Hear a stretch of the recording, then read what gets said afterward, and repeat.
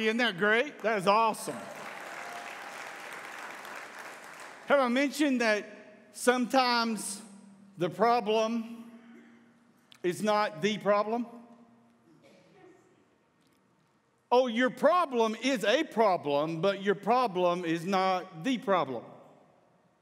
Well, what do you mean? Well, I'm glad that you asked. Let me tell you a story. I've never told this story publicly before. I intentionally did not write this story in my book because it still conjures up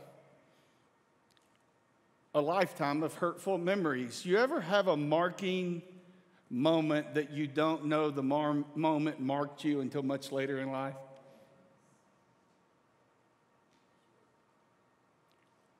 There are these moments that in the moment they don't mean much, but you look back over the trajectory of your life and it had a profound impact for good or for bad.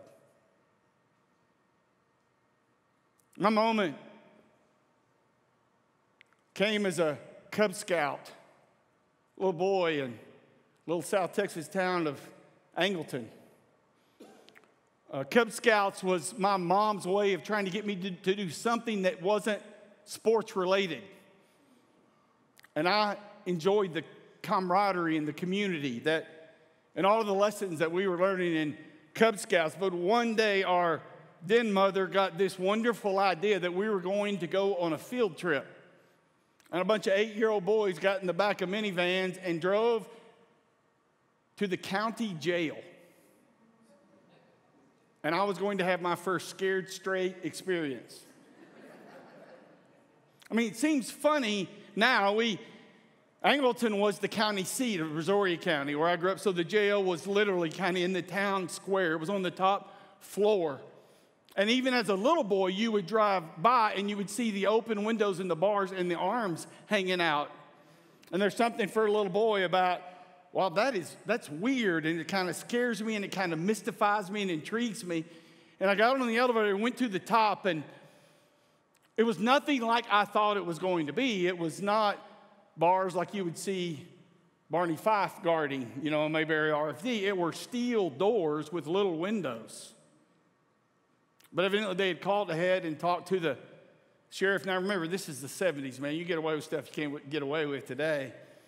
And they had one of the inmates come out and talk to us about bad decisions that he had made in life. And he probably was looking at the crowd, but I felt like he was looking right at me. And he said, and if you're not careful, you're going to find yourself here one day.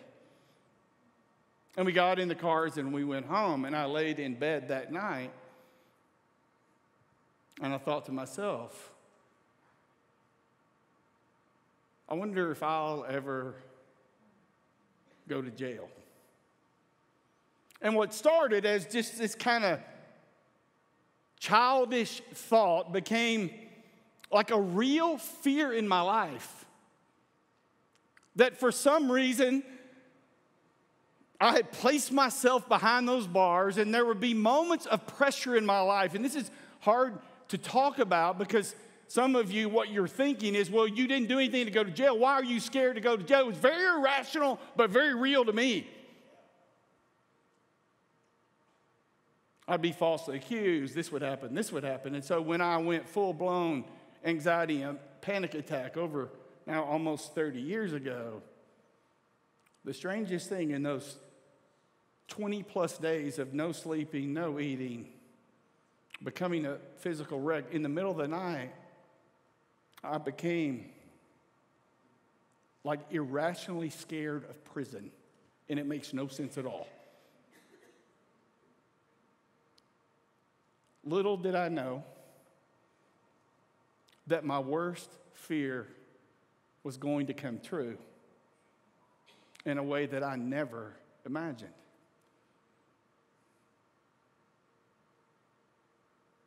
And I found myself in a prison more scary than the one on floor 9 of the Brazoria County Jail. Well, how did it happen, you say? Well, that's a great question. Let me take just a moment and answer that question, veer a bit, and tell you about a king, a country's leader that to this day, his name is revered in the nation.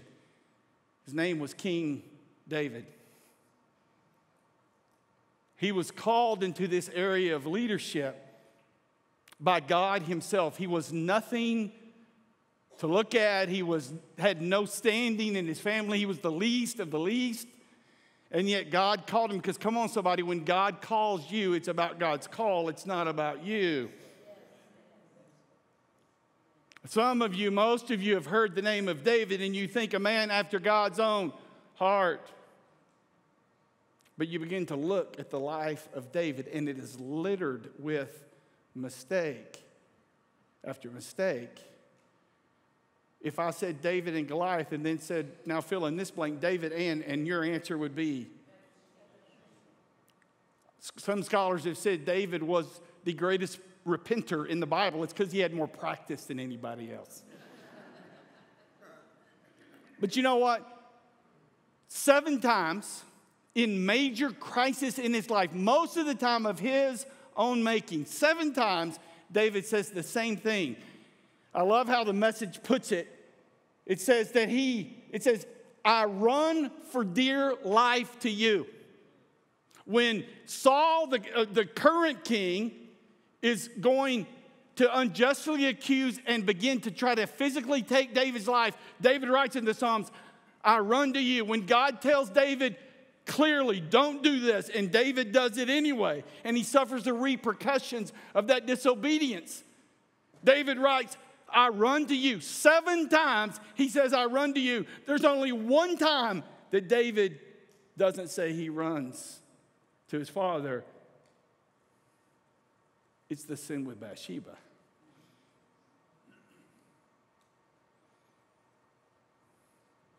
I mean, we like to run to the end of the story because it makes us feel better, but I want you to sit in the moment that David has slept with someone who's not his wife, impregnated her, ordered the assassination of her husband. That's basically what he did. A faithful man who was faithful to God and to him, Uriah, he orders his killing. People are still singing in the streets in this season that Saul has slain his thousands, but David his tens of thousands, and night after night, he doesn't say a word.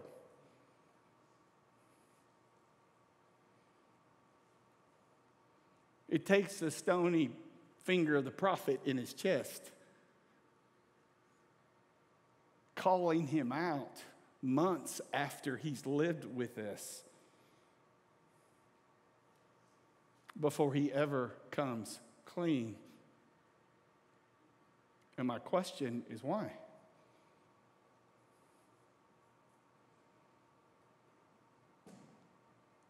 We don't know why he didn't, but we know how he felt.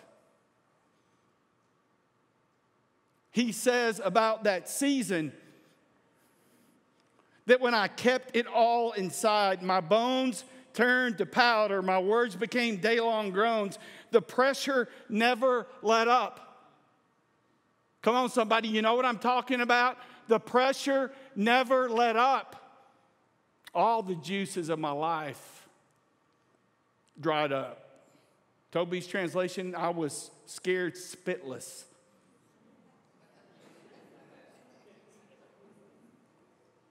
And you read the story and you go, well, why did you keep it a secret? Well, you tell me. I'm talking to somebody right now who's battling pornography. You love God. You love your husband or your wife. But when the pressure comes in life, for some reason, it's the one secret you haven't told anyone. The voice still rings in your ear of a pastor pounding a pulpit, telling you how perverse and perverted you are.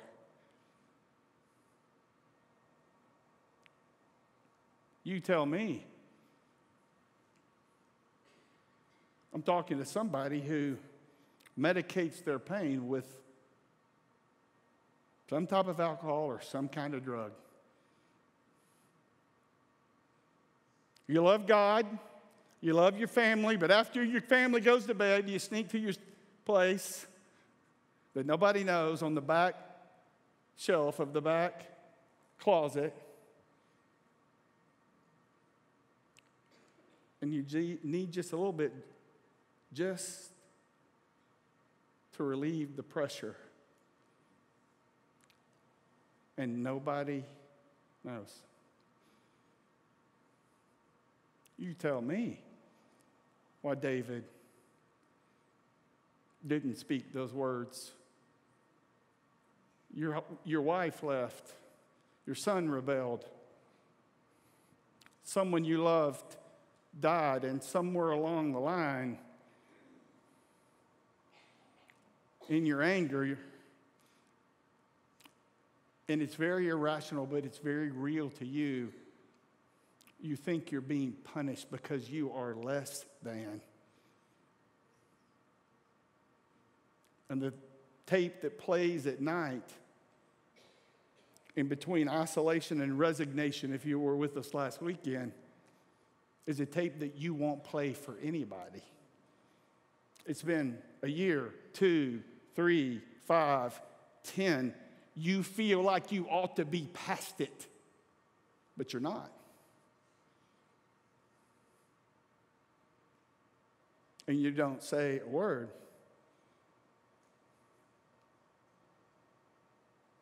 And the pressure comes in waves. And you feel like your bones are drying up.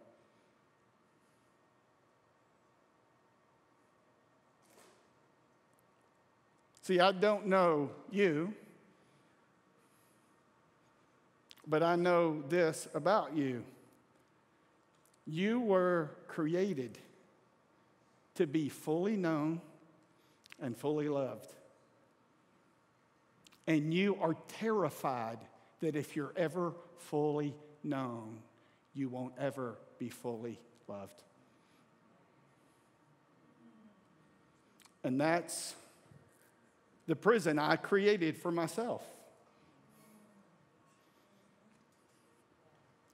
I lived in a prison of belief that perfection was possible, and I knew I wasn't perfect. And if anyone really knew me, they wouldn't possibly be able to love me.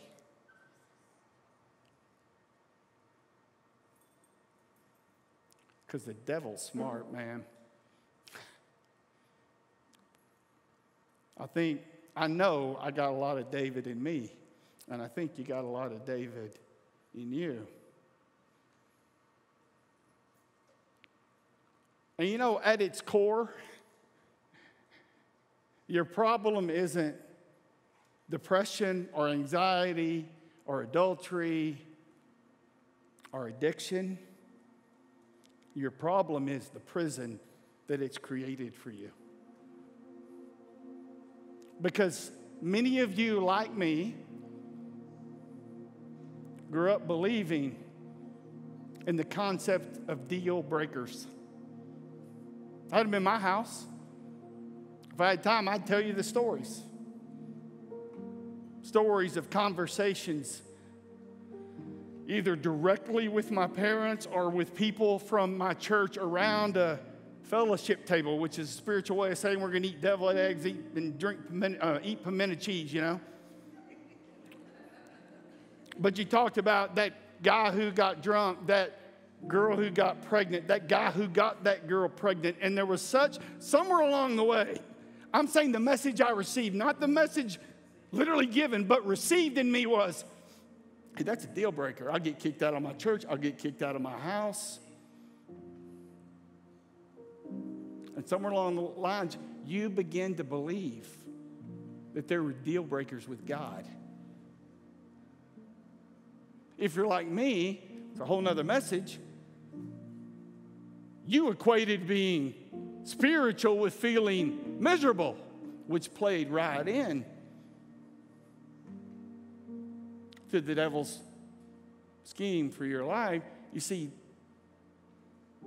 David didn't tell anybody.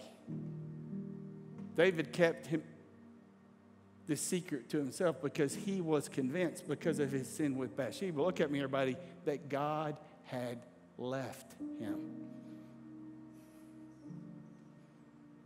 And at the end of David's life, as he reflects back on his life, he writes this beautiful psalm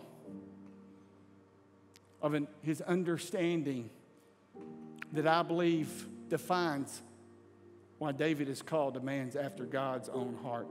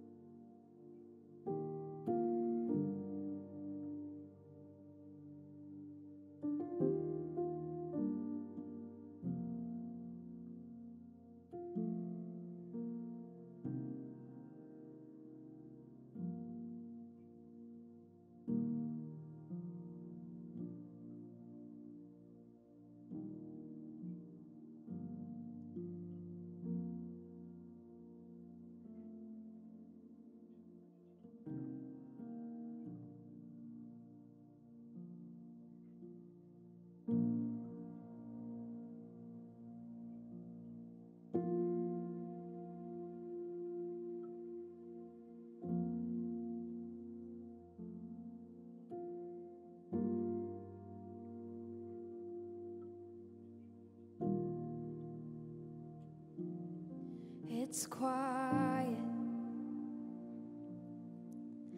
in this house up on the hill.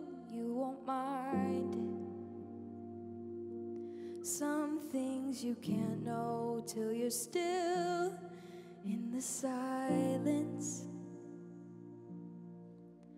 Let your spinning thoughts slow down in the stillness. Things have a way of working out. Allow me to introduce myself again. I'm the one that knew you before time began. I've been waiting for you to let me be your friend.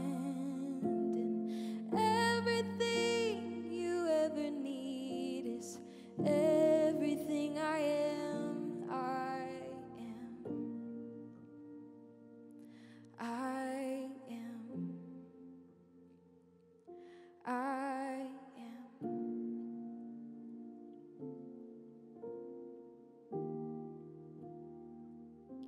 So take your chances. There's nothing here to lose. Ask your questions. I promise you the truth as you're ready. I wanna hear your heart. Is it heavy? Where wounds have left a mark. Allow me to introduce myself again. I was with you every place you've ever been.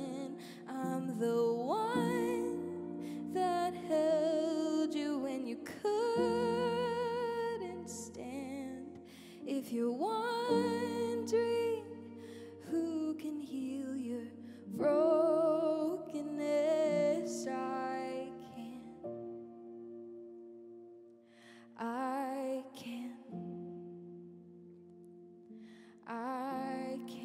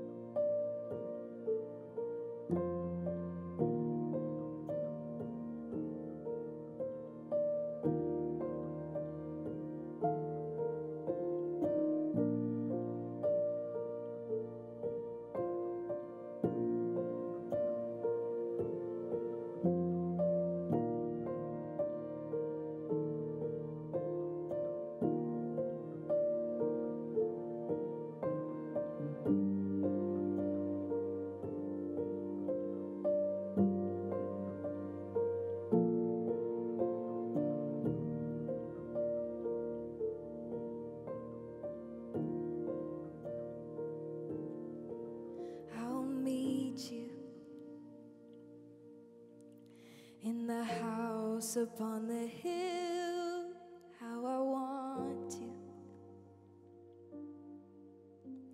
show you I am real.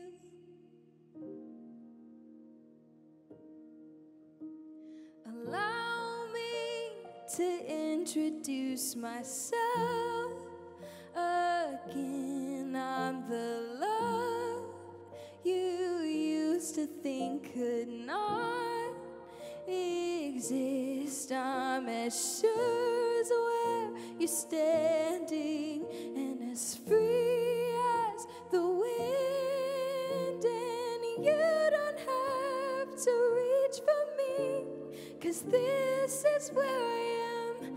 I am. I am. I am.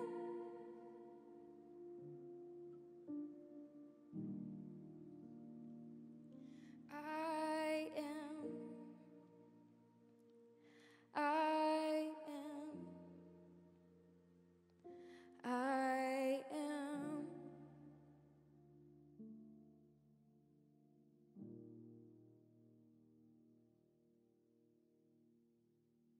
You know the crazy thing about the prodigal son?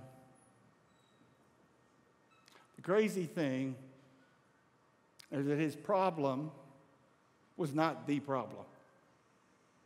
You ask anybody, and they would tell you that his problem was he wasted his daddy's money on fast chariots and fast women. His problem was he thought that bad decision made him not a son anymore. The story of the prodigal son is not a story about a father pacing a porch and running to meet you. It's about a father walking with you. Even when you find yourself in a prison of your own making. It's said that Houdini was known for going into towns and bragging that he could get out of any prison cell, and they would put him in, he would pick the lock and come out magically. There was one town that he came to. Legend tells us that he went in and he slipped this little piece of metal that he had hidden in his belt, went in his street clothes, pulls it out, picks the lock, 2 hours. He can't get it open. He finally gives up. And as he leaned against the door, he figured out it had been open the whole time. See, not only is God with you in your depravity, your lowlights, but he's given you the key to get out.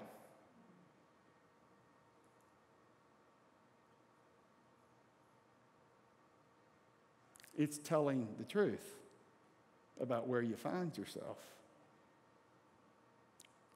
Now, I don't have time this day, and you guys can read, and I wrote about it, and not yet.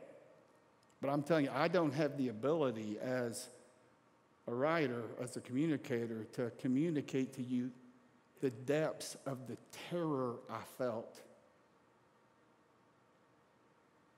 about telling my wife.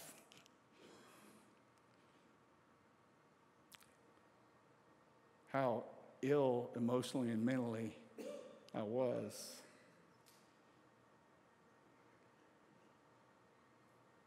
But on that bathroom floor in Keller, Texas, when I finally told the truth, it was the first time I'd ever been fully known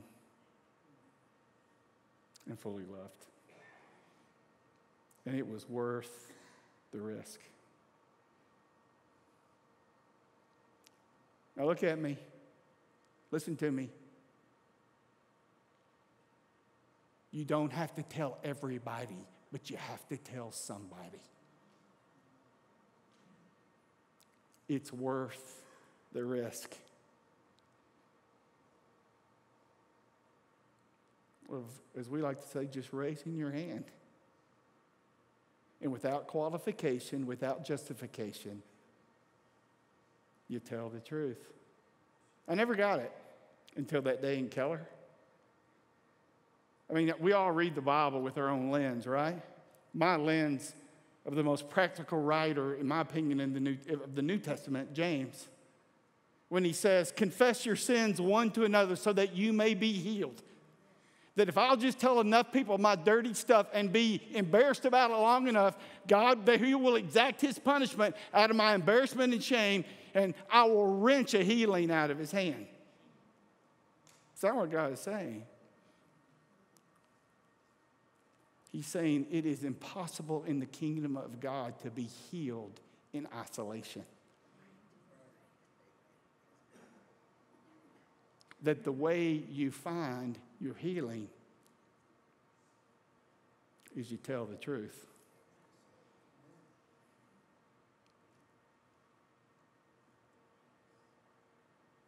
And it'll be really hard to do unless, like David, you begin to believe that God is with you. Now, if that were not enough, not only was God with me, not only did God give me the key to lean against the door that has always been open, here's the crazy thing. I know it's hard for some of you to believe, but God will actually leverage the shameful, embarrassing, ugly mistake, misunderstanding that you've had. He will actually leverage it and use it, not only for your good, but for the good of people around you. It just depends on how you see your scars.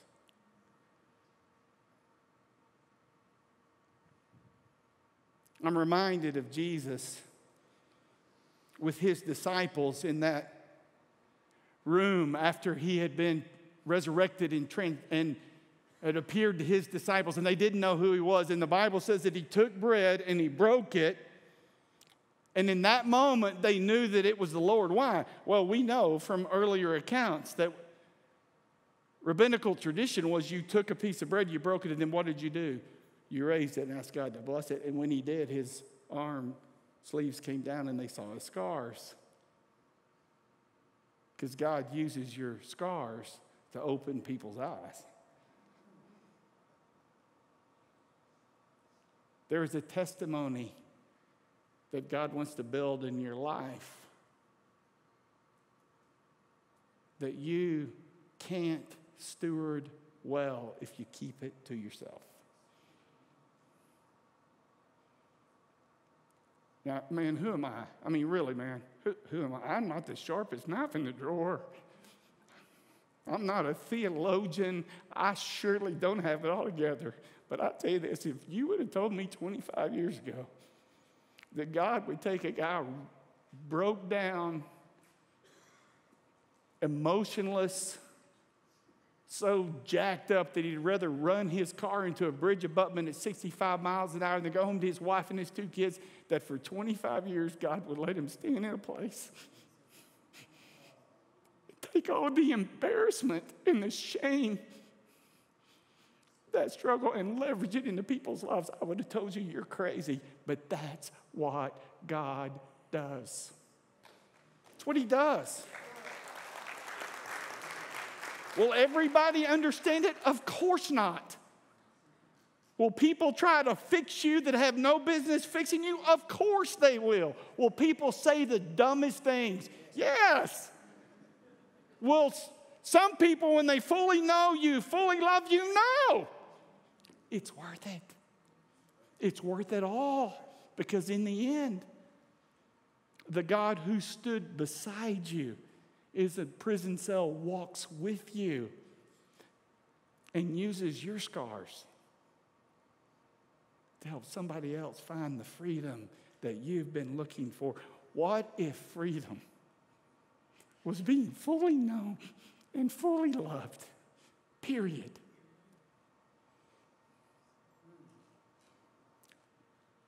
In your addiction, in your mental illness, in your divorce, in your disappointment, what if being fully known and fully loved was what your freedom was all about? Let's pray together. I'm so grateful, Lord, that you got me out of that prison that I had created for myself.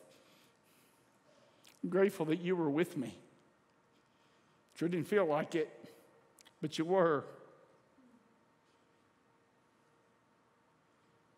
I'm grateful that I found you in the moments of not yet.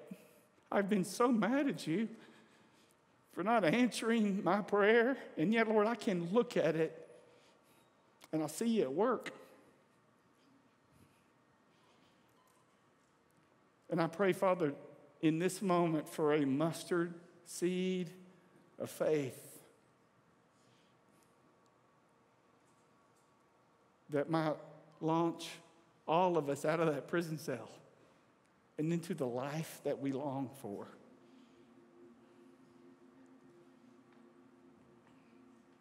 I thank you for creating a place for broken people like me. A place that is imperfect,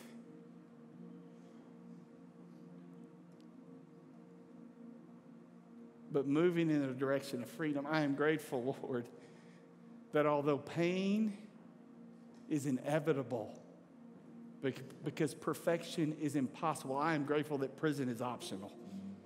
Come on, somebody. Are you grateful that even though the pain is inevitable, that prison is optional? That we have the key, that the door is open. Thank you, Lord, for making a way, for being a father to the fatherless. In Jesus' name we pray. Amen and amen.